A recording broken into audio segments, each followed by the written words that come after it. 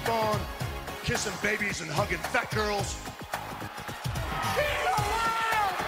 Kane is alive, Undertaker! You are a sniveling little suck-up sellout full of suffering succotash, son! It's me, Austin! Oh, son of a bitch! What? It's me, Austin! It was me all along, Austin! And your t-shirts are too tight too, Billy!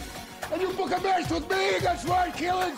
Look at me! I'm a total package! I will rip him apart! I'm pissed now!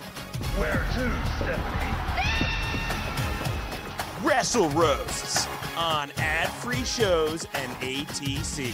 Welcome, everyone, to Wrestle Roasts. I'm your host this week, Robert Karpelis. Dan is currently on a plane. He is on the wing of a plane terrorizing William Shatner. But I am joined by Sergeant Slaughterhouse himself, Scott Chaplin. Scott, how are you? What's up? What's up? Want to start this episode by thanking everyone. Last week's episode of Wrestle Rose, the most listened to episode in Wrestle Rose history. Surprisingly not the Dracula roast, but actually Nick Hausman coming on talking about CM Punk and all of the nonsense that was going on there. So for those of you who listened last week for your first time and you're back for week 2, welcome back. Those of you who missed the roast stuff, hey, we're back. We're back true to form today. Even if it's just Scott and I, it's that thing where you grew up and you had a best friend and he had another friend and you guys never hung out, just like you and him, but like the best friend was sick and you're just kind of like stuck in the situation. It's Scott and I here today. So you excited, Scott? What up? Yeah, man. I mean, and it's the Bucks episode. It's like, who's gonna stop us from breaking our laptops in half? Exactly. I know you guys you're listening to this, you were confused, you were expecting to hear dogs barking or Dan talking about a snowball microphone for 8 minutes. Don't worry, Dan has recorded jokes. They will be inserted into the show at some point. Zach will plug them in. So we'll pause for a moment when we get to that point. But at the top, let's get a little business out of the way.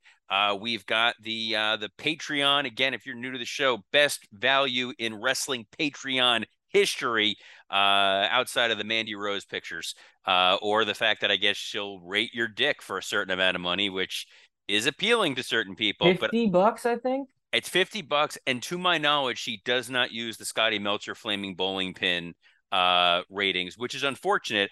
So, maybe we'll set it up where Mike Lawrence can rate your dick for like $5 and he'll use that. You're like, I don't know about that one.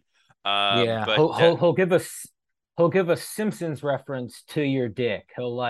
he'll say which character it most resembles, either Lenny or Carl. Yeah, so for the Patreon, we do one extra roast a month. We just did the roast this past weekend, the roast of The Undertaker, which was a hell of a lot of fun. This week, we're going to be talking Survivor Series 95, and then the week after, some serial killer luchador bullshit that Dan found. That's going to wind up being a hell of a fun show. That Dan found and inspired.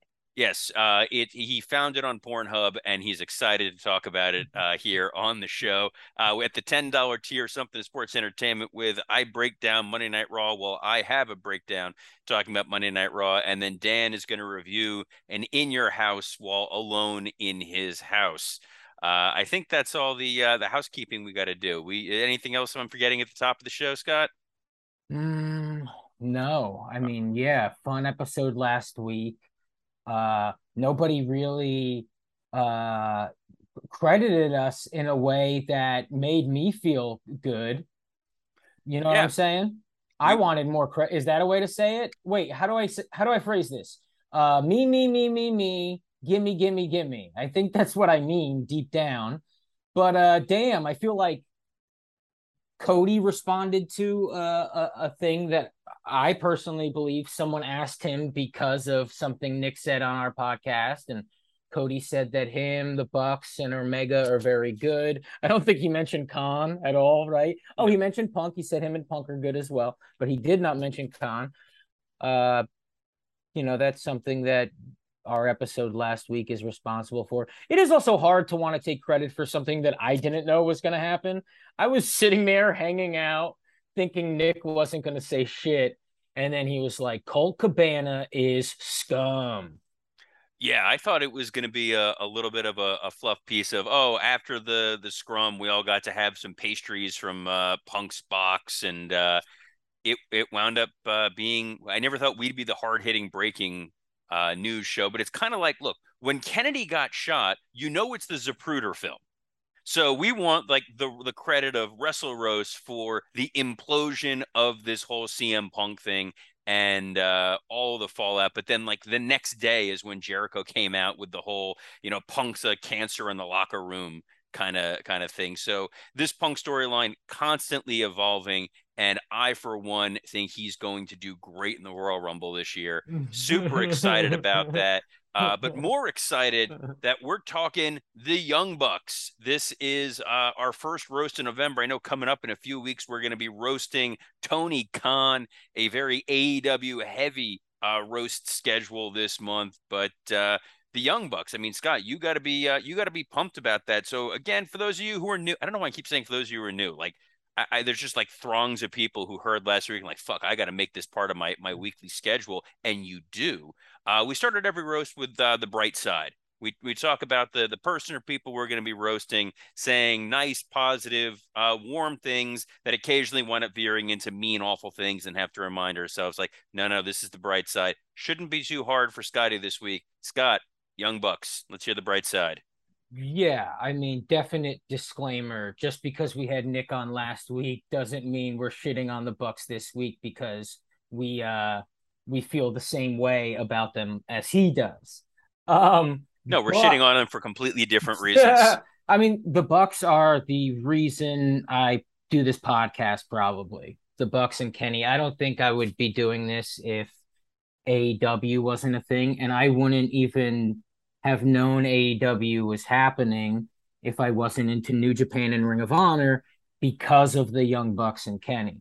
I did not know to watch New Japan before a Young Bucks match was happening in New Japan. I can't lie. I'm not as privy as, I wasn't watching Tanahashi matches when those guys weren't around. It was the Omega and Okada match. And then what followed that was amazing Bucks matches in New Japan, Ring of Honor, and on the Indies with this show that they like gave you access into their lives every week, being the Elite, which is not funny, but it's funny to them, I guess. And more than funny, though, it was a way to get access into the independents like I've never seen before.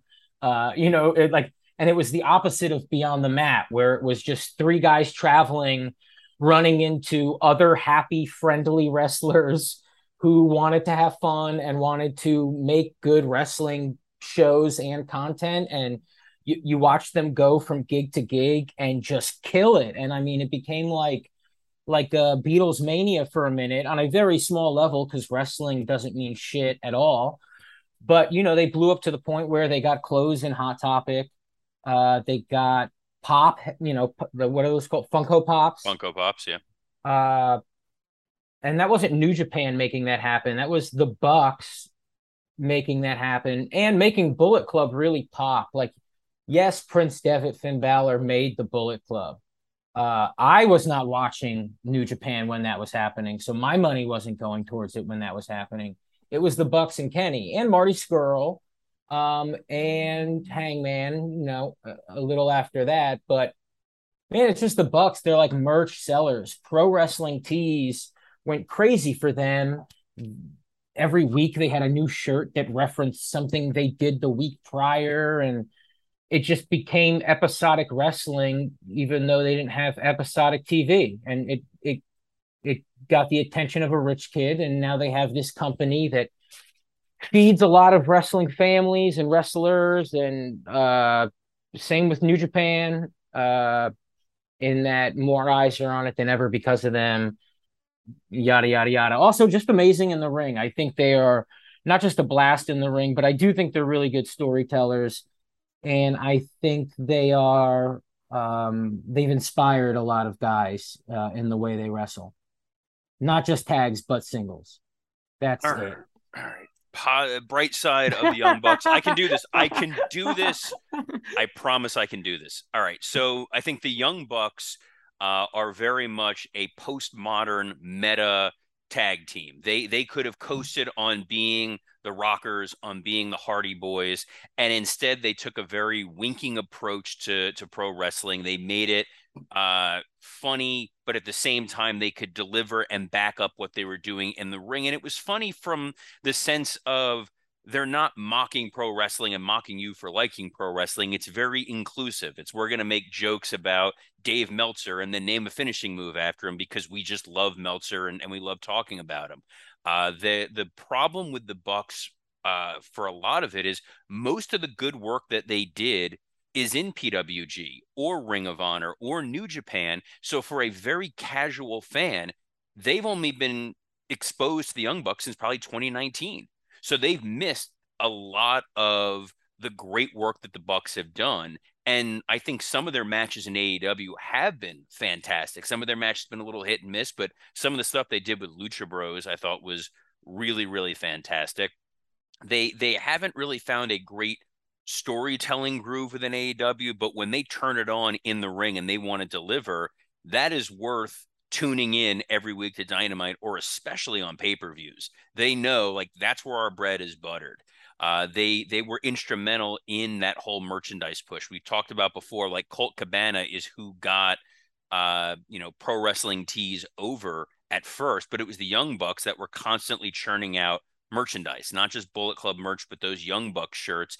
And it was constantly refreshed, and it was cool for a certain sect of people to wear Young Bucks stuff in the same way that during the Attitude Era, it was, you saw people wearing Austin shirts or DX shirts of the NWO, and they didn't necessarily know exactly what those were. Their legacy as wrestlers, I think, will always be overshadowed in that their legacy is going to be as founders of AEW, as guys who saw a deficiency that existed in the industry. And rather than a lot of wrestlers who like to sit back and complain about what's wrong with wrestling and not do anything, they put their money where their mouth was. They went out there, them and Kenny and Cody got together with Tony Khan, and they built the first viable number 2 promotion since Ted Turner's WCW went under. And they have been very successful as essentially a startup over the last few years. I mean, you look at that very first pay-per-view event that they did, that was literally just because Meltzer said you can't fill 10,000 people in an arena for an independent show. And they're like, all right, we're going to go out and do that. And they did. And you can't take that piece away from them. And they also know, look, your wrestling career is finite. As an executive, as someone who's building something, there's longevity in it. And we may see the Bucks as part of wrestling for the next 30, 40, 50 years. And I think that more than anything else is a bright side for them. They've shown that path forward, that it's not just the in-ring product, but it's being able to build something that's sustainable. I did it. I said positive things about the Young Bucks, and I meant it. That was tough. Should we have Dan's stuff go at the front, or you want to stick his at the back? Oh, let's throw him in the back, right? Yeah, that's fine with me. You wanna go first? You know, another thing about the Bucks, it's like DX got like getting a Bullet Club T-shirt over during a time where every 2 weeks schools are getting shot up. I mean, that's like DX didn't have to get suck it over when there was like a people running into schools blowing everybody. Well, there was still Mary Kay Letourneau. Like there was Monica Lewinsky. Well, no, DX was good in that they got people like in the heartland to buy this shirt for their kids, not knowing that it's a blowjob reference. It's like Bullet Club's a little bit more, on the nose. Like, all right, this could feel like a school shootery kind of theme. And actually, someone had messaged on the Facebook group. They were at the show, the show in Vegas, and they're like, I'm walking around wearing a Bullet Club shirt, and people are giving me like funny looks, like, what are you trying to do? I can understand that. And they pivoted to Young Buck stuff, and they got themselves over. And not only did they get the Bullet Club over, but the whole thing with the Elite. I think that whole storyline is another storyline that's unfortunate that it happened in New Japan, so not as many people saw it, but them kicking AJ out of the Bullet Club, then forming the Elite and building on it, they were able to tell subtle storytelling in a way where the majority of the audience didn't get a chance to enjoy it. And I've always had that criticism of NXT, where by the time guys have come up to WWE, we saw Kevin Owens and Sami Zayn have their split. We saw Robert Roode's character evolve, or Nakamura. Like, we got the best of them before they came to a big platform. In a lot of ways, we got the best of the Bucks before they made it to AEW, and they have not had an AEW storyline yet that is as compelling as the Bullet Club Elite. I just don't think they have had it feels like they had, and not just because of this suspension, but it feels like most AEW acts, it's 3 weeks on, 4 weeks off or something. There is like that constant wave of like, oh, the Bucks are here and it's great, and the Bucks aren't. The pay-per-view matches, match of the year, in my opinion, when it was them versus Kenny and Hangman. Yeah. And then match of the year and a lot of other, I think, Meltzer, I don't know what that means, but Meltzer's opinion when it came to them versus Penta and Phoenix in the cage. So they do have like match of the year candidates. But other than the Hangman Kenny story and the FTR story, which they were telling and then seemed to have stopped when it either got real, because again, FTR, like the name FTR comes from the Young Bucks on Being the Elite saying fuck the Revival along with Cody,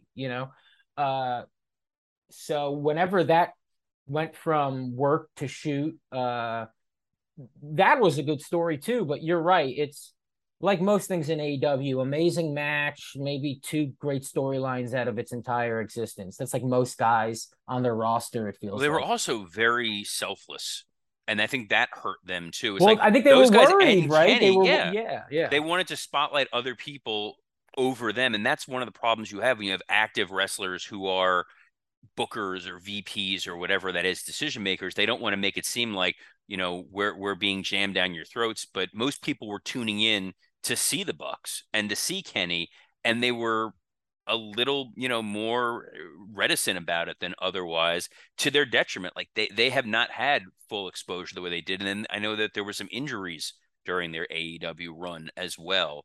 But all right, that's way too much nice stuff about them. Let's tear these guys up. Scott, I will have you start.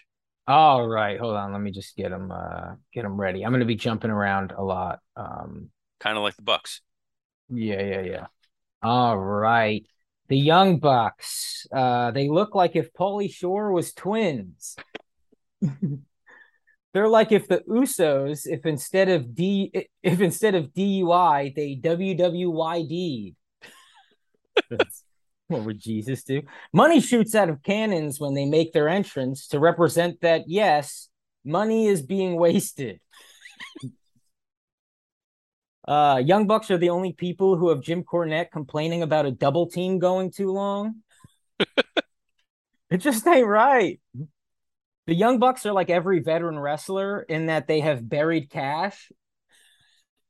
Cash, Wheelers, and FTR. Like Sonny, they didn't agree with where the Rhodes was taking them. They hit Punk's dog because they thought it was his wife. Hey, you mutt.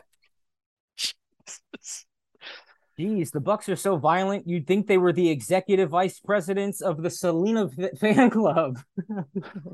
Okay, there we go. Great callback. Yeah, I got that out of the way. All right, now I got to jump around a little. Young Bucks, they're like the Hardys if falling off ladders didn't lead to falling off wagons. Nick's hairline goes so far back, it met Nick Bockwinkel. I don't know what the fuck that means. Bockwinkel's a funny word.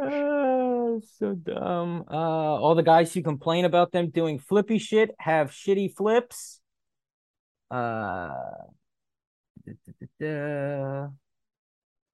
on. I feel like I called on you for a book report that you didn't do. Like the Rockers, they've mastered the hot tag. Now to Jannetty, a hot tag is any piece of clothing he steals with his tag still on it. They're like if Shawn Michaels was born first Christian. Uh, Cornette hates them because they can fit his wife's titty tassels around their waists. They're like if the Click couldn't find the clit. All right, I'll end on that. And oh no, wait, ready? Young Bucks is what Jerry Lawler calls Jeffrey dollars. Boom. And finally, before the Young Bucks, New Japan was just something I called the Philippines. Oh, kids love geography jokes. All right. The roast of the Young Bucks. Jesus Christ, these guys suck, said Jesus Christ. The Young Bucks broke out in Pro Wrestling Guerrilla. Pro Wrestling Guerrilla is also what Jim Ross calls Mark Henry. The Young Bucks are what happened if the Hardy Boys snorted communion wafers instead of cocaine. Jim Cornette hates the Young Bucks so much that they can only get hand jobs from his wife. The Young Bucks are less a tag team and more a Pat Patterson fever dream come to life. Their finishing move is the Meltzer Driver. Meltzer Driver is also what Dan calls his penis. The Young Bucks are what happens when kids grow up only seeing TV PG Degeneration X. The Young Bucks are the Rock and Roll Express for people who are not allowed to listen to rock and roll. Oh, man, that sounds real. That feels real. The Young Bucks are EVPs in AEW, which is Tony Khan's way of contractually obligating them to attend his birthday party. Growing up, the Bucks started a wrestling promotion called High Risk Wrestling, and then years later wrestled in TNA, which is also known as Low Interest Wrestling. In TNA, they went by the name Generation Me, while their fellow Bullet Club member Marty Scurll was part of Generation Me Too. Fucks children. Matt Jackson's nickname was Mr. Instant Replay, mainly because he does the same move over and over and over and over. And this is awesome over and over. The Young Bucks got Bullet Club shirts into Hot Topic, a store populated by moody teenage girls who could easily beat the fuck out of the Young Bucks. Speaking of shitty fighting, the Young Bucks are brilliant businessmen who decided to turn a feud with CM Punk into a suspension instead of a profit. It's those sort of terrible economic decisions that would have made them terrible target managers. But even with their shitty inability to figure out how finances work, they know how to be elite when it comes to saving money on mortgages with SaveWithConrad.com. SaveWithConrad.com. Because in 30 years, your mortgage will be gone like AEW and Conrad's foot. All right, that's it for me. And now we're going to pivot to the one, the only, Dan St. Germain on location with his Young Buck jokes. Hi, everybody. This is Dan St. Germain. I am adding my jokes to this week's episode of Wrestle Roasts. I had food poisoning last night, so I missed my show in Houston. Everybody who was supposed to go to my Houston show, I'm really sorry. I plan on being at the Lafayette show and the Mandeville show on Saturday. I took a later flight today. I still kind of feel like shit, but I gotta fucking do a 3-hour drive to goddamn Lafayette when I get to Houston. So still going to be kind of a hellish day, but that's neither here nor there because we are talking about the Young Bucks. I'm just going to briefly give my bright side and then I'll roast him. Yeah, I mean, I every time I've seen him live, when I've seen him against Roppongi Vice and the Lucha Bros, and both were awesome. Both fights were awesome. So, I've seen him in another match too. I think at the first Grand Slam, but I don't really remember it that much. So, yeah, I mean, I've loved their matches with the Golden Lovers, Hangman and Kenny, Lucha Bros in a cage. I mean, I'm sure that Scott and Dan, Robert, Jesus Christ, went through their kayfabe accomplishments, but they basically won every tag title besides the WWE tag titles that you could win and won all sorts of wrestling observers. And I mean, most importantly, they changed the wrestling business forever, and that's very hard and even harder as a tag team to do that. And I mean, as far as being on top, I mean, people bitch about, them burying people and being political, but I don't know. They don't seem any worse than any other group that's been on top. Maybe a little better.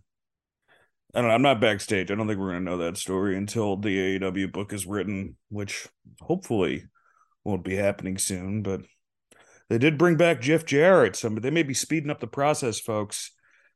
Let's get to these jokes. The roast of the Young Bucks.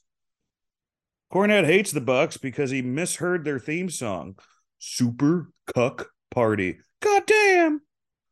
To be fair, if the Bucks barfed while fucking Jim's wife, it would be the first time they sold something. Their matches are a roller coaster, which is ironic because they're not tall enough to ride one. Nick Jackson got knocked out by Punk, which is like striking out with Sonny. They stay off the internet because they have enough spam in their finishes. I'll watch their sex tape, but only if Brandon Cutler is forced to film it. Why does Brandon Cutler wear a face mask? Because Dante Martin's a squirter. I guess they're fucking each other in that joke. I don't know. Did they bring Dante Martin in? It's a real funny joke if you have to explain it afterwards. Their finishing move is the V-trigger, which is also how doctors refer to the cupcake that killed Viscera. They look like little kids, which is why Marty Scurll likes them. They portrayed Hunter and Sean in a sketch on Raw and in their dreams every night. They went by Generation Me at TNA, but they dropped it because they didn't want to take Punk's gimmick. The Bullet Club is just the Mickey Mouse Club, but nobody gets pussy. They turn their back on AJ Styles, which is the most betrayed AJ's felt since Trump took the vaccine. After Dave Meltzer's dad died, they renamed their finisher the Herbert Meltzer Driver. No joke here, folks. Just want to highlight how Dave's dad being named Herbert makes all the sense in the world. Their wrestling style is monkeys in a trench coat trying to escape the zoo. Cornette thinks they can't draw money, but Trump's re-election campaign disagrees. Since I won't get to do this again, I just have some Papa Buck lookalike jokes. Papa Buck looks like the guy kicked out of hedonism for bringing a harmonica. He looks like an Indian RVD finds in the cupboard. He looks like what would happen if Danny DeVito played Chris Angel. He's what appears when you draw 5 stars in the mirror of a Wawa. He looks like what would happen if Steven Seagal got Benjamin Button disease. Those are my jokes, folks. I really hope Saudi Arabia has goes off without a hitch, because there's a lot of really scary security reports about it, but I'm just gonna stay positive and hopefully it goes out without a hitch. So all right, folks, hope you enjoyed this episode. It does sound like I'm giving that speech Robert Downey Jr. gives in the second Avengers where he talks about dying in space. It's not that bad. All right, I'll see you guys. I'm going to be hopefully opening for Dan Soder next weekend in Nashville and the weekend after Detroit. So Zanies and Comedy Castle. All right, later, guys. Hey, what about Conrad? All right, I just thought of this one. Conrad likes the Young Bucks because he thought when they said change the world, they were going to change his diaper. Does that make any sense? No, that makes less than no sense. Whatever. It's fine. It's good. All right, ready? Here's one it's a play on one of yours. Meltzer Driver is Dan's dream job. Just driving Meltzer around. That's actually what he's doing right now. Yeah. So can I vote in the hall? No, you sure? I'll vote whoever you want. But no, all right, Zach. This is the point in the episode where you're gonna pause this and you're gonna plug in Dan's fantastic cough. Yes. Yeah, his 30 cough. seconds of Dan coughing into your ear. Zach has to get a COVID test every time he replays this episode back. It's going to be a cough followed by that like stilted burp, and then he bumps into the microphone 6 times. He's like, "Does it sound okay? Does it sound okay? I'm sorry, guys. It sounds okay. Hold on, the dogs are barking." All right, now the roast of the Young Bucks by Dan St. Germain. Dan, that was fantastic. Well, I hope, Zach, you knew to put that right after Dan's thing, and I didn't just blurt it out 2 seconds later, because that would seem disingenuous, and that's not us here. we respect the Young Bucks, much like Jim Cornette respects the Young Bucks. And part of why Jim Cornette despises the Young Bucks is kind of why I'm not the biggest Young Bucks fans, in that I think they really are remarkably talented. They have that ability to kind of put things together in a Hardy Boys way, in a Rockers way, but they constantly like to do winky, jokey stuff. And it's not like Cornette thinks that they are bad or that Kenny's bad. To him, it's you're wasting money. And the next thing we're talking about is our Show in Hell segment, which comes from 2015, which is the Young Bucks in a wrestling ring super kicking an 8-year-old. So the setup here is they're at a small indie show, and the ring announcer brings somebody in who's part of the crew, and he's like, "Oh, it's my son's birthday, and his dream is to take a super kick from the Young Bucks." And the Young Bucks come out and they wish the kid a happy birthday. They super kick the dad, and then the 8-year-old beats the fuck out of the Young Bucks, kind of like an Adam Cole match. And then it ends with the Young Bucks super kicking an 8-year-old. I get that it's kind of like funny and wacky in the sense that like you can hire someone to dress up like Spider-Man for your birthday party, but it feels really like super killing the business that you're selling and then super kicking an 8-year-old on something that, because of YouTube and because this was being filmed, is not like it's a small little show and no one's going to see it. Like, it's out there for the world to see in 2015 when they've already been on TNA, in Ring of Honor, in New Japan. Am I being too much of a killjoy? Well, I mean, look, it is a way to look at it, right? It feels like a moody way to look at it. Another way to look at it, which also feels like maybe a defensive way, but it has its points, is it shows how good they are at their jobs, that they did it and it looked like they kicked a kid in the fucking face, just like it looked like Kenny was wrestling a little girl. Yep. There is a skill in that. And to go, I can do that, it is lawless and it is a bit reckless and it's juvenile. But that's the same reason we love all those other things about them, is because someone said, "Hey, would you kick a kid?" And they went, "We could pull that off. That could get some views. That would be funny." It's much less of a are we disrespecting the business, as it is a like God damn, this business is so fun. And I can see people thinking that means you think fuck the business because the business is work and the work isn't always supposed to be fun. Yeah, I think. But it's the same thing that look, if Michaels wasn't signed to the WWF, like, think of the even crazier shit he'd be doing without the confines of Vince and stuff. And so it is like this reckless young thing that trailblazers do. I know that sounds crazy, but it's like, it's rock and roll. It's like it's the fun, dumb, reckless thing to do. And like, was it the right move? If they were in a business, yes, but at the moment they weren't. They were in the indies, and the business was having fun.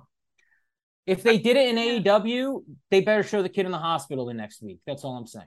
Right. Or you do it like WWE did this with Connor the Crusher, where they had him kind of like have a fake match and he pinned Hunter or whatever it was, but they clearly showed it was all in fun. Like, this went full speed, where they super kicked him in the same way that they would super kick a guy in a match. Like, it wasn't funny. Like, the way they super kicked the dad, okay, I get it, that he's selling and whatever. But when you're super kicking the kid and the kid sells well and it looks legit, it really is like, all right, look at how phony and haha this all is in the ring. And I think the reason people got annoyed at it is you are screwing with overall livelihoods, because this was at a wrestling show where it's like, okay, everything you're seeing is fake. We get it, but you're still suspending disbelief. You're not going to see a Marvel movie and you're not seeing the wires and the green screen. You want to forget that it's real. This was a bridge too far in that regard, because it did look so real and so convincing. Like, if it was play fighting, okay, fine. Like, I get it. It would have been like kind of cutesy. This was, it looked like they super kicked the kid and he sold it like he was dead. And obviously it's all fake. And then you're like, okay, well, everything is super fake. And while we know that, the wrestlers never come out and kind of say it, except this week on Dynamite when the Acclaim did that by accident. But Anthony Bowens did that at one point. But other than that, it was it's an example of, I think, something that always kind of irked me about the Young Bucks, where I get you can do the winking stuff a little bit, but they go a little too far with that. Also, there's something about them that's just very punchable. Like, I just want to hit those guys in the face repeatedly. Sure. Yeah. I mean, I get a sense of that, and I'm a big fan. But yeah, there is something young about their faces, and the the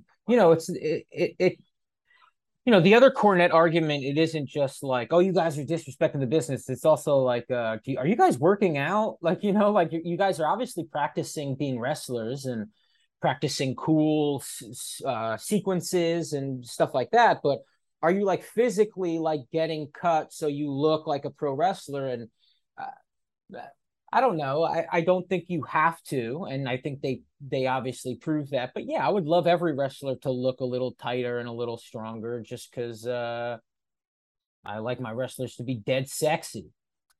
There's an argument to that. That's usually Dan's argument, but there is an argument to that. But at the same time, the guys who were more not out of shape, but kind of more like barrel chested and looking like that, was because they were legit badasses. Like Cornette will be like, well, Dick the Bruiser didn't have a 6-pack, but yet he looked like he could beat the fuck out of you. The Young Bucks look doughy. No, they look like they have baby fat. Yeah. They look doughy. So it's hard to take them seriously when they're in their wrestling, as opposed to they're doing this really fun acrobatic show that kind of includes wrestling. Sure. But I think, that is like, that's one of those arguments that is also kind of died a long time ago.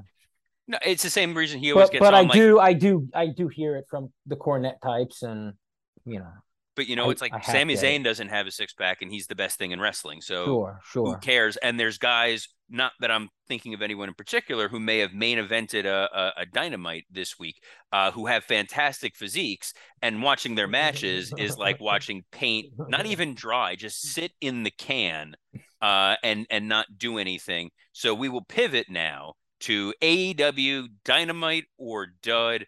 This, usually we go hour by hour, but I'll be honest, the way this show went, we're going segment by segment, because there's a lot of, as Conrad would say, there's a lot of meat on the bone. At least I think that's what he's saying. It's a lot of heavy breathing.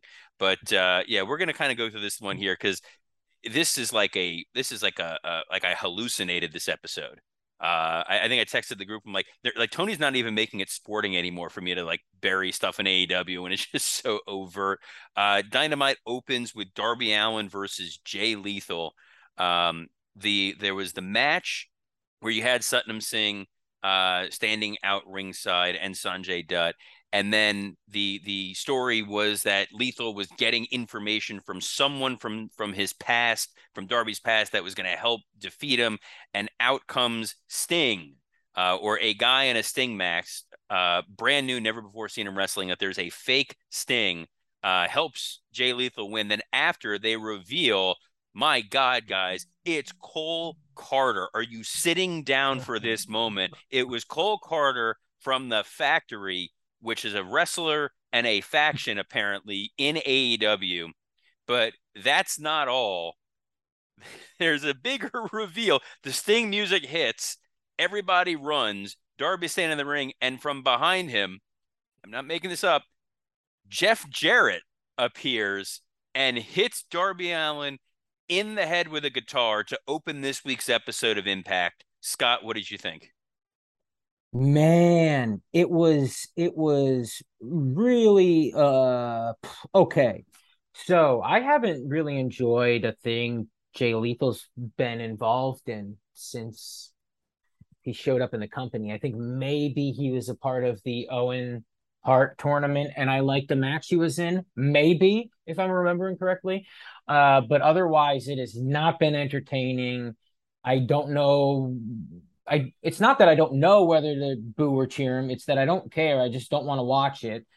And this match had the one moment where Darby jumped out and hit Satnam, and that was a blast. That was very cool. But otherwise, not something I really wanted to see. And then the Jeff Jarrett surprise is like, dude, nobody gets excited about Jeff Jarrett. And that's been said for the last 15 years. If 15 years ago, I could say nobody gets excited about Jeff Jarrett. I don't know if anybody's ever gotten excited about Jeff Jarrett. And I do understand that his family's done a lot for the business. And I do get that he's done a lot for the business. It's not on my television. It's not in terms of what I'm consuming and enjoying. So whatever he does that's great for the business, let him do it. I don't mind that. Sign Jeff Jarrett if you want to sign Jeff Jarrett. Do not make him someone that's on my television, not just because it reminds me of TNA. I like TNA enough. It's because he reminds me of a thing in TNA that I would change the channel during. So on paper, the Darby Jay Lethal thing, I mean, the storyline makes absolutely no sense. They had the match, they shook hands, then afterwards Jay Lethal gets mad and attacks him and smashes up his ribs or whatever. Lethal is a good mid-card level wrestler. He's not a main eventer, and that's fine. You have a guy on the roster that is reliable in the same way, like this could have been Scorpio Sky in that exact role, and I would have probably enjoyed it a little more than Lethal. But Darby is a star that they have. He is a WWE dream in some regards because, yes, he's short, but he's this hybrid of Jeff Hardy and Rey Mysterio in that kids want to dress up like him. They love him. His height makes him relatable. He can wrestle in addition to doing the crazy stunts. He can do the sports entertainment-y stuff.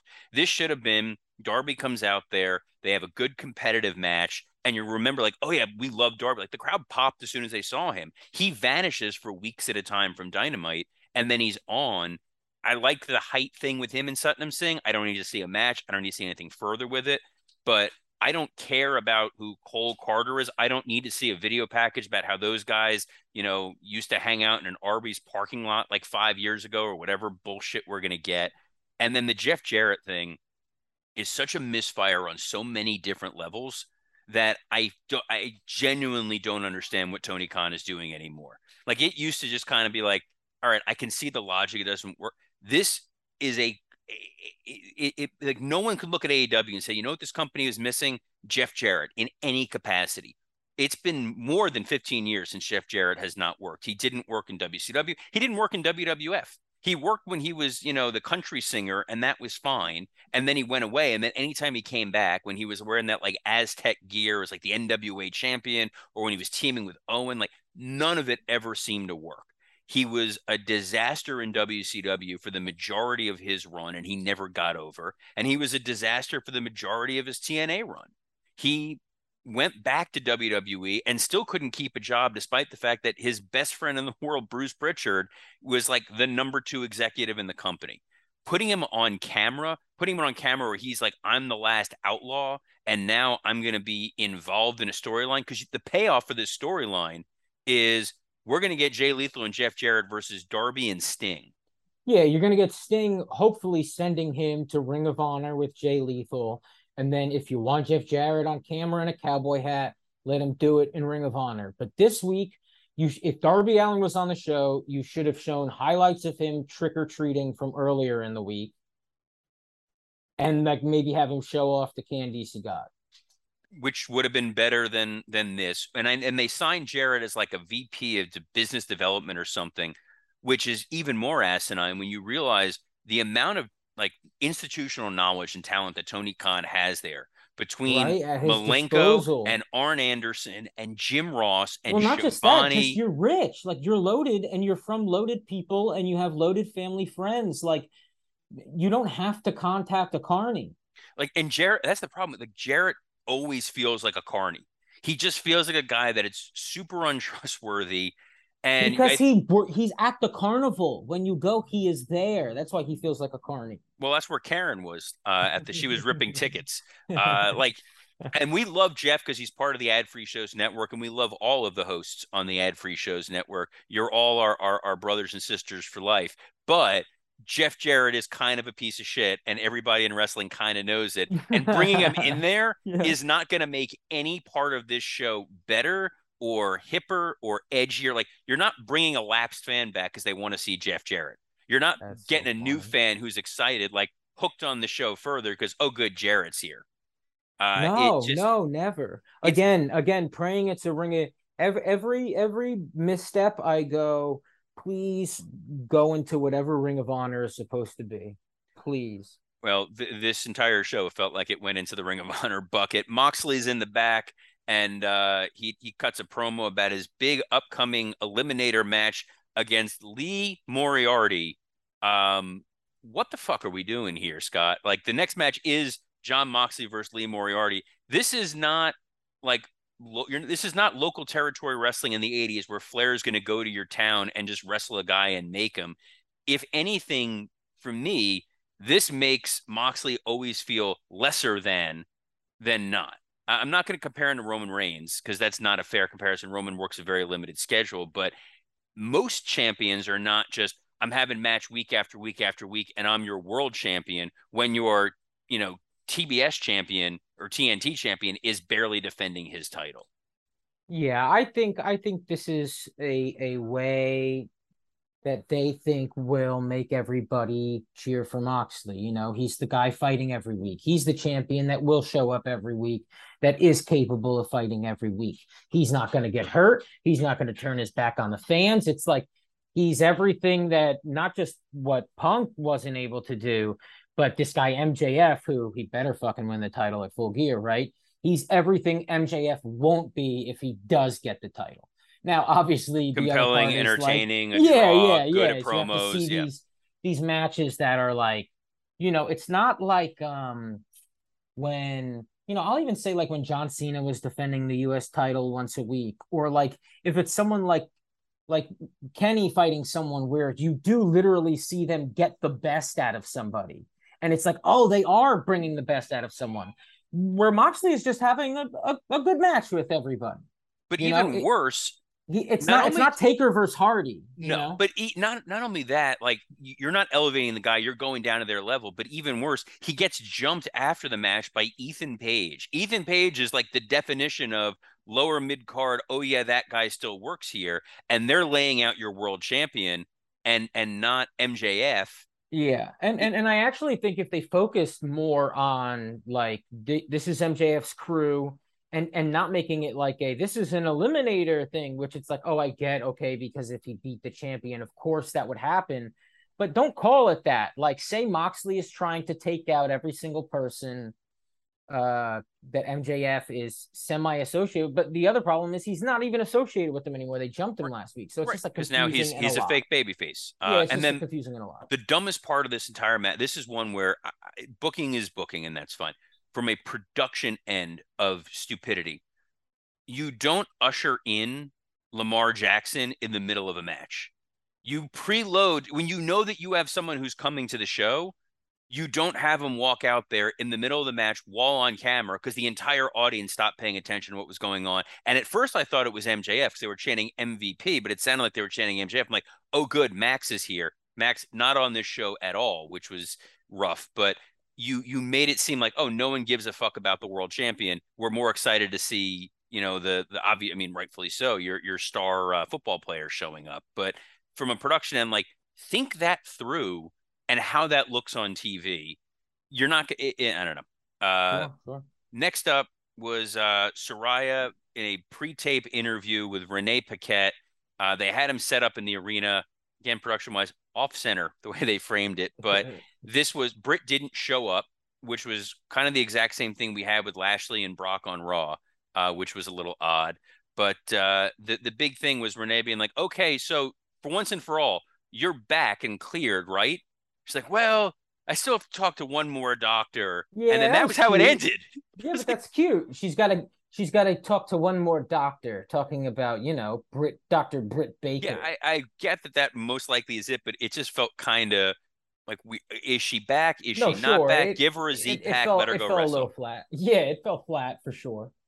Regal then cuts a promo on about MJF, and he seems to be more invested in this feud than Moxley is.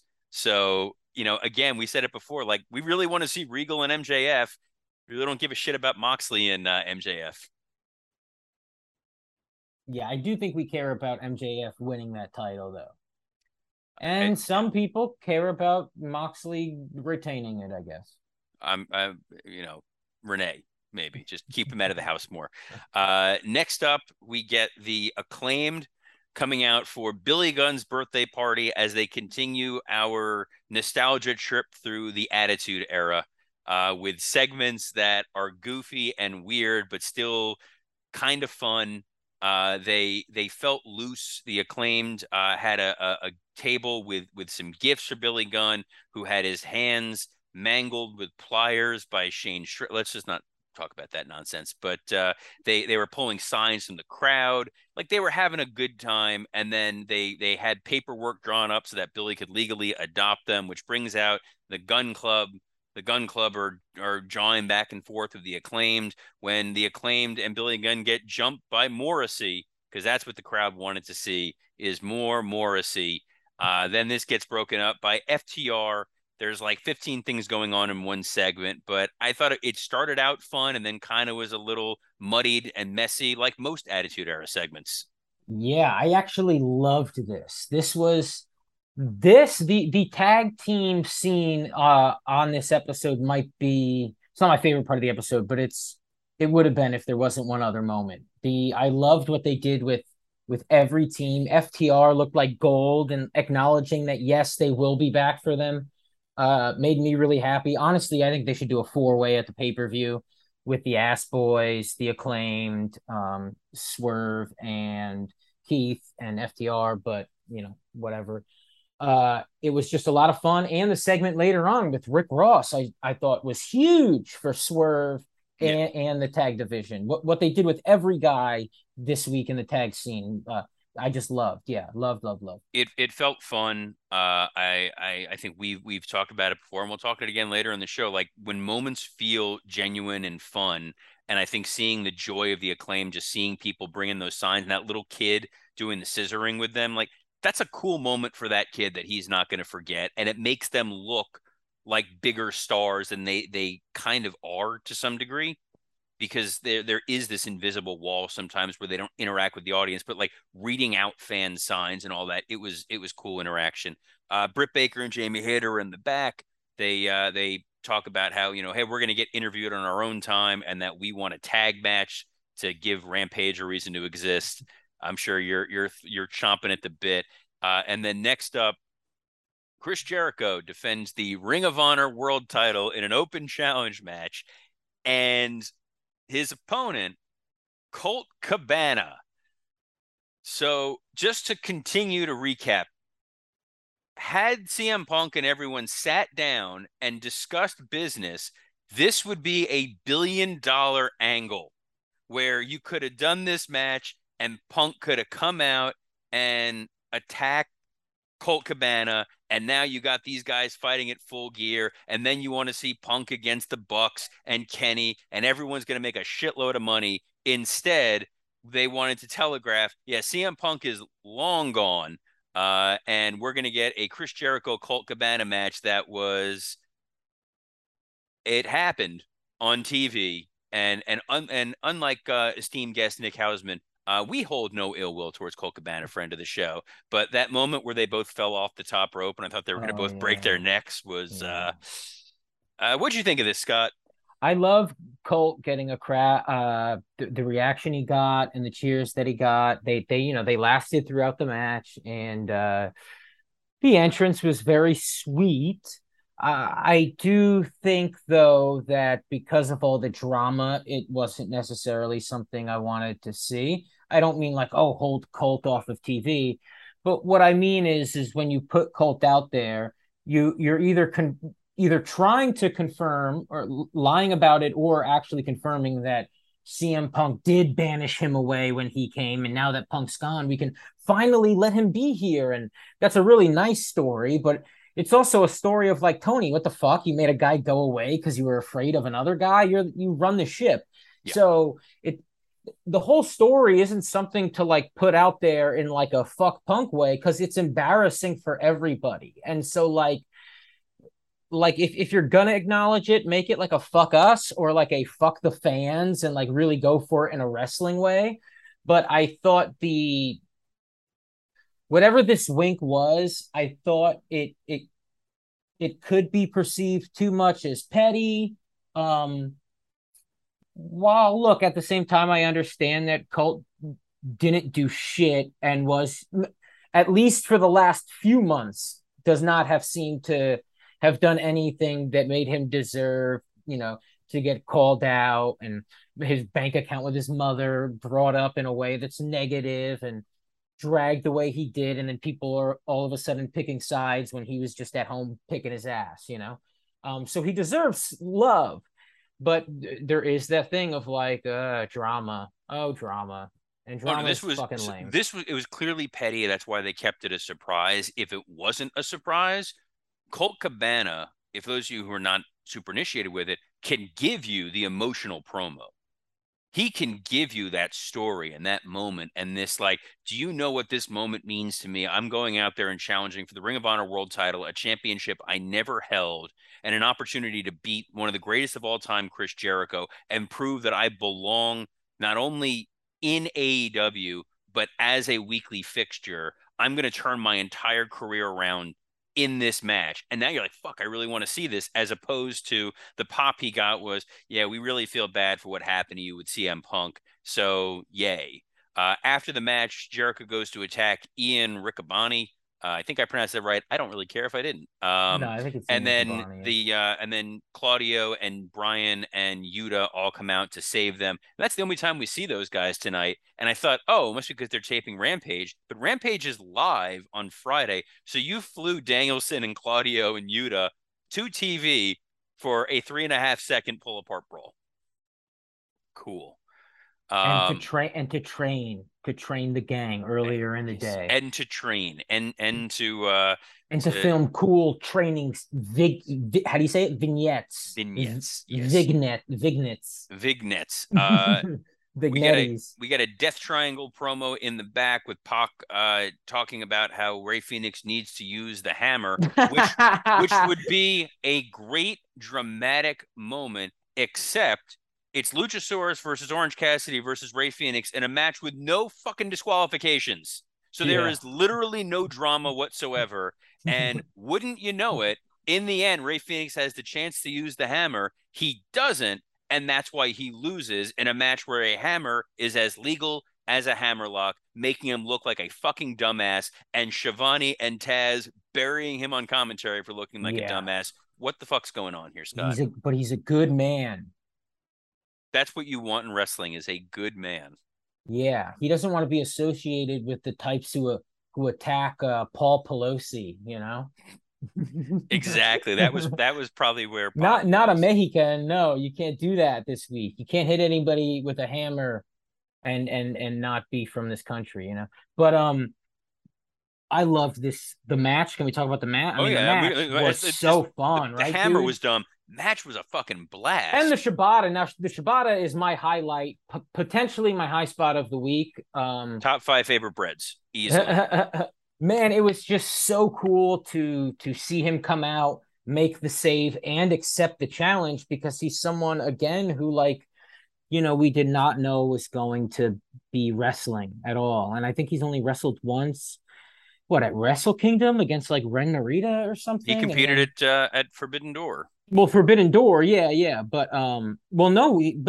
he just did a segment. He was at Forbidden Door. I don't know. Yeah, they made a point of saying he saved Orange Cassidy. Yeah. Yeah, and so I'm really interested in the match. That was the surprise to me.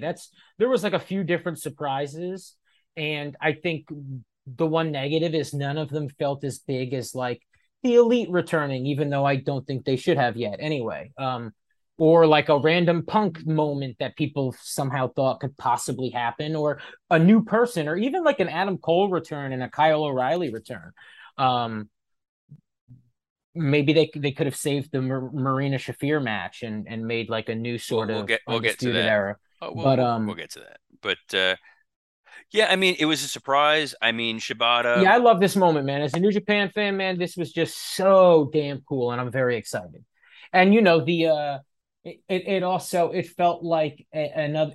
If you want to go this way, Robert, you'll believe this. This was Tony Khan's response to the WWE letting Shinsuke fight the Great Muta at Pro Wrestling Noah January 1st. This was we're gonna have Shibata wrestle, which is a bigger deal for current Japanese wrestling fans, but I don't think it means as much or sounds as big as the Great Muta wrestling Shinsuke Nakamura in Japan. And I know we're going to get these AEW matches at Wrestle Kingdom a few days later in January, but that was a really big moment this week. So I was going to talk about the Nakamura thing in a little bit, but I'm just going to touch on it right now. Yeah.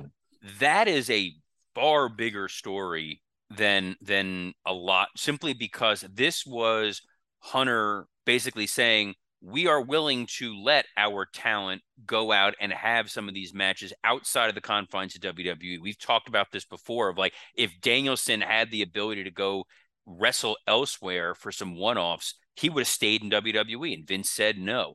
This is Hunter signaling to those guys like, look, if you come back and you have a compelling thing you want to do, we'll let you do it. It also makes Nakamura feel like a bigger star than he has on WWE TV, because he is going to wrestle Muta. And I think this is part of a larger opportunity of build some goodwill.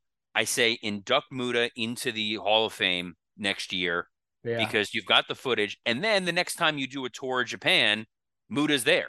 And he's, he comes out and he guest refs or whatever it is. Can't hurt.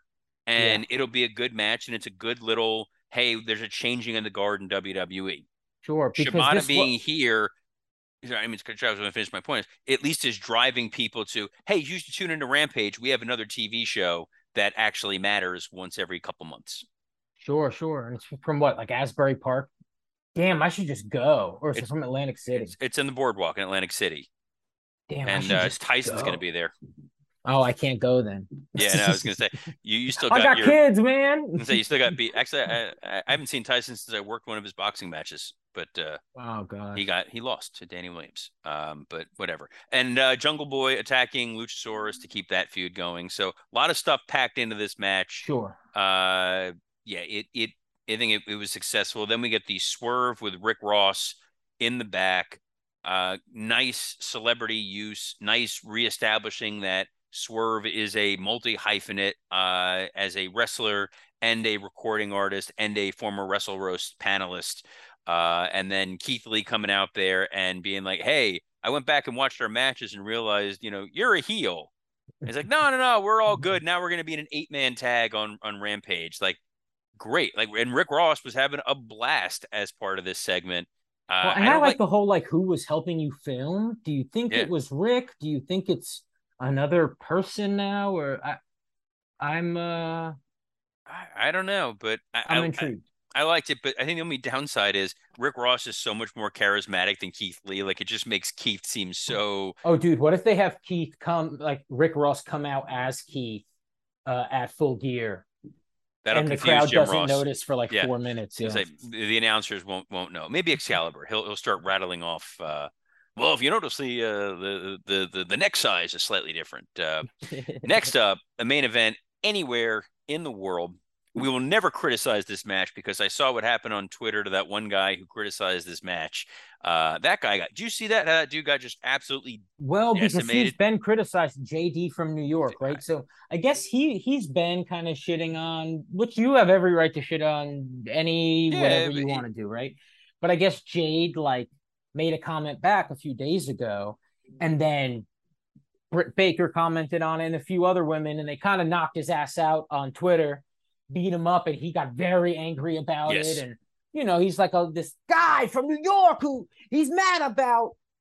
You gotta work like the E or whatever. I don't know. He's like Vince Russo light or something. And but then what happens is you have this match. That's the part. And so the guy gets to go ha ha. And then I don't know what happened today. I missed today, but I heard he went crazy today. I haven't looked today, but I don't mean crazy like he went insane. I meant I heard he's very happy that the match wasn't good. So a match that we are very excited about, that we love and respect, that happened at 9:30 on a pure coincidence, and not that Tony Khan just sticks all his women's matches at 9:30. Jade Cargill took on Marina Shafir in a fine athletic contest. I'm not going to say it. Go ahead. Nyla Rose and Vicky Guerrero came out to do commentary over the PA system during this match to enhance it even more. This may be my match of the year. It was fantastic across the board. Super excited to see where the division is going. Great use of women's wrestling, great use of TV time on TNT. Far better than putting like, a Ricky Starks or a Miro on television, or God forbid any of the other women in the division who don't get the opportunity to be featured on here, like, Willow Nightingale, who's gotten herself over tremendously. But no, Jade Cargill. It's not even a good use of Vicky's voice. Her voice should be reflecting missiles in the Ukraine right now. And Nyla Rose on Twitter tends to be very funny, and this was just not it across the board. Yeah, sometimes it doesn't translate to the stage. Yeah, but you saw this match, like it's like they put this on there to bait people, and it worked. Yeah, this was a bummer. I love Jade, I really do, and I think there is a way to use her that is awesome. And when it happens, it's my favorite thing in the world. It does not happen a lot, but I think she's great, and I think she's great on Twitter too. But yeah, we get a House of Black vignette. So Malachi Black unable to escape the clutches of Tony Khan, but we get a super spooky post Halloween video. That good news, guys. House of Black coming back, whether they like it or not. What'd you think of this one, Scott? Yeah, they at least this time I think they're gonna feel undead. They're gonna feel lifeless. Maybe that's another way to say it. No, I'm actually pumped. I think when people get talking online, whether it's negative or positive, whatever it is, whether it's true or not true, it does shake you up a little bit, no matter what, in a positive way. And I think they're going to deliver so long as Tony Khan lets compelling shit happen and doesn't just throw them around wherever, whenever, Rampage at 10:40. I can't wait to see them in Best Friends feud for like 6 months. Again, and there's a way to do that. It's just there is, make but it suck. Exactly. They haven't done it yet. Figure that out. Yes. Yeah. Something I like. They did this Tony Storm, Jamie Hayter video package that was showing them like how they were friends in the UK and showed like still footage. I like that personal element to it to tell that story a lot more than I did the Marina Shafir, Jade Cargill version of telling a story. And it's a match I want to see. It's a match the audience really wants to see for the coveted interim women's title. And then that was it. There was no main event. That was the end of the show, and everyone went home happy. Oh, wait, sorry. Samoa Joe defended the Ring of Honor television title against Brian Cage. This was the main event of AEW Dynamite on TBS. And afterwards, Joe retained by making Brian Cage tap out clean, so the feud is over. Oh, wait, no. The Gates of Who Gives a Fuck came out to go attack Joe, and then Wardlow made the save, and then Wardlow got laid out by Hobbs, hopefully erasing everything about Ring of Honor we just saw. Yeah. I actually think the real problem with this match is just that it was the main event. If this was anywhere else on the show, if this was at 9:00, if this was at 8:30, I'd be happy with every single beat of this. I think, I do think Joe could be used way better, especially on the mic, because he's a monster on the mic, even on commentary. But I like him having a match. I like him having a match with Brian Cage. It's just when this is the end of your show, and when you are told, this whole Brian Alvarez thing yesterday of like, I was told something big's going to happen, and we get like multiple surprises, and yet none of them felt like the surprise. Oh, it was Jarrett. See, like, yeah, I think when they said big surprise, they said it was going to be something Colt, everyone was going to be talking about. It was Colt, and then I don't think as many people talked about it as they thought. But no, none of it. And then really... Shibata for fans like me. But I think you had these moments, and then everybody was kind of hanging on, like, wait, how do the Elite fit into the end of this show? Or how does a new guy fit into the end of this show? And then when it didn't, and then when it was Hobbs, you were like, oh, okay. And also, you're kind of, your brain is kind of preset to look at a thing like this and go, oh, Rampage match, not the end of Dynamite. It was fine. It was competent. It just wasn't a big end to a show. And I think it should have been. And I love Hobbs. And yep. I'm excited for Hobbs. But I also don't even know if they're the guys that should be fighting, because I want both of them to keep winning. And we'll see. Yeah, I guess we'll see. It was also weird that like Brian Cage was super excited to see Hobbs when I'm like, weren't they feuding and they hate each other? I don't know. That's on me for trying to remember stuff. I gotta not do that going forward. But we are now at the time in the show where it is high spot, low spot. Scott, what was your high spot of the week?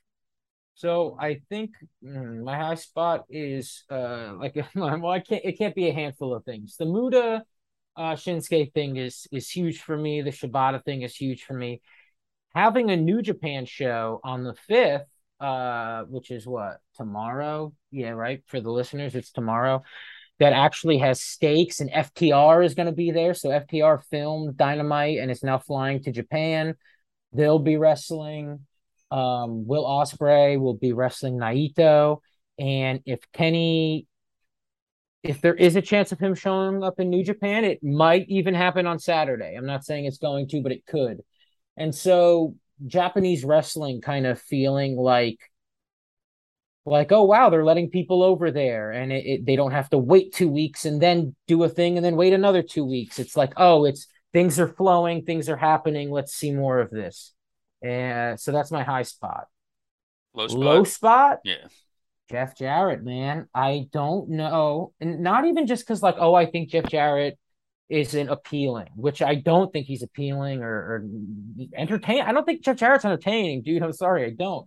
But it's also like when people are knocking this company for the first time ever, like on a grander scale, where it's like people are like going a little harder than usual. And after this whole media scrum thing and the mess that was your world title scene since Double or Nothing, right? Since Punk won it, and then the lack of interest by so many fans, and then the fight and all this stuff. And then it's like you want to see cool shit happen on television. And then when you bring a guy like Jeff Jarrett in, it does not feel like cool shit.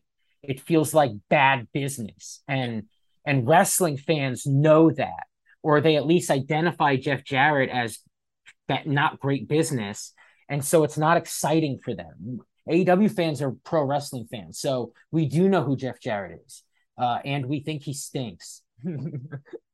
Right? Couldn't have said it better myself. Okay, that's my low spot. My low spot first is the we're taping this Thursday night. It'll be out Friday. There are all those rumors about potential incidents happening in Saudi Arabia as they're going over there for Crown Jewel, that Iran is potentially planning on something going on in the country at that point in time.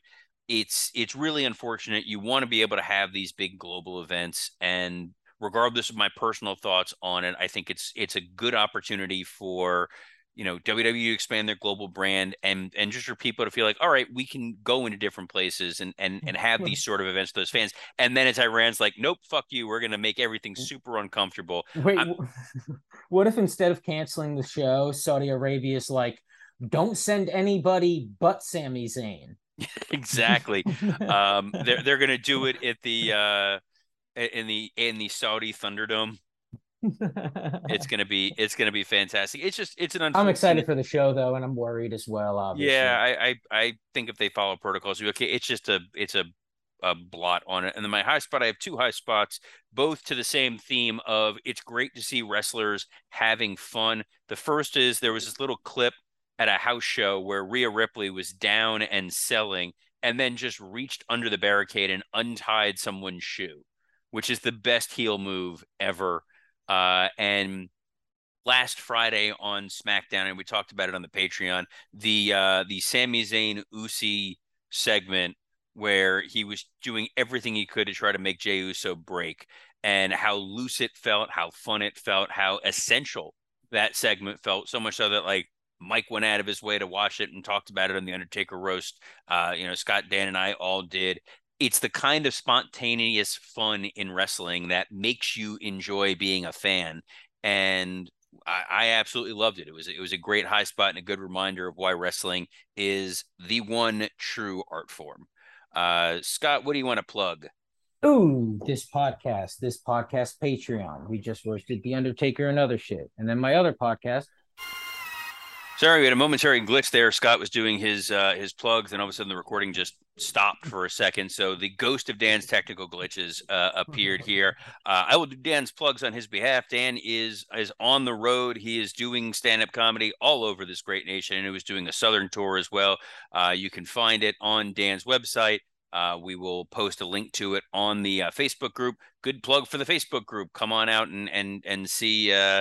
We post stuff for Raw, SmackDown, Dynamite. There's always people on there talking and posting all kinds of fun stuff. It's a good, decent place for you to go hang out as a wrestling fan, not deal with a lot of nonsense and bullshit. You can follow me on Twitter at WWCreative_ISH.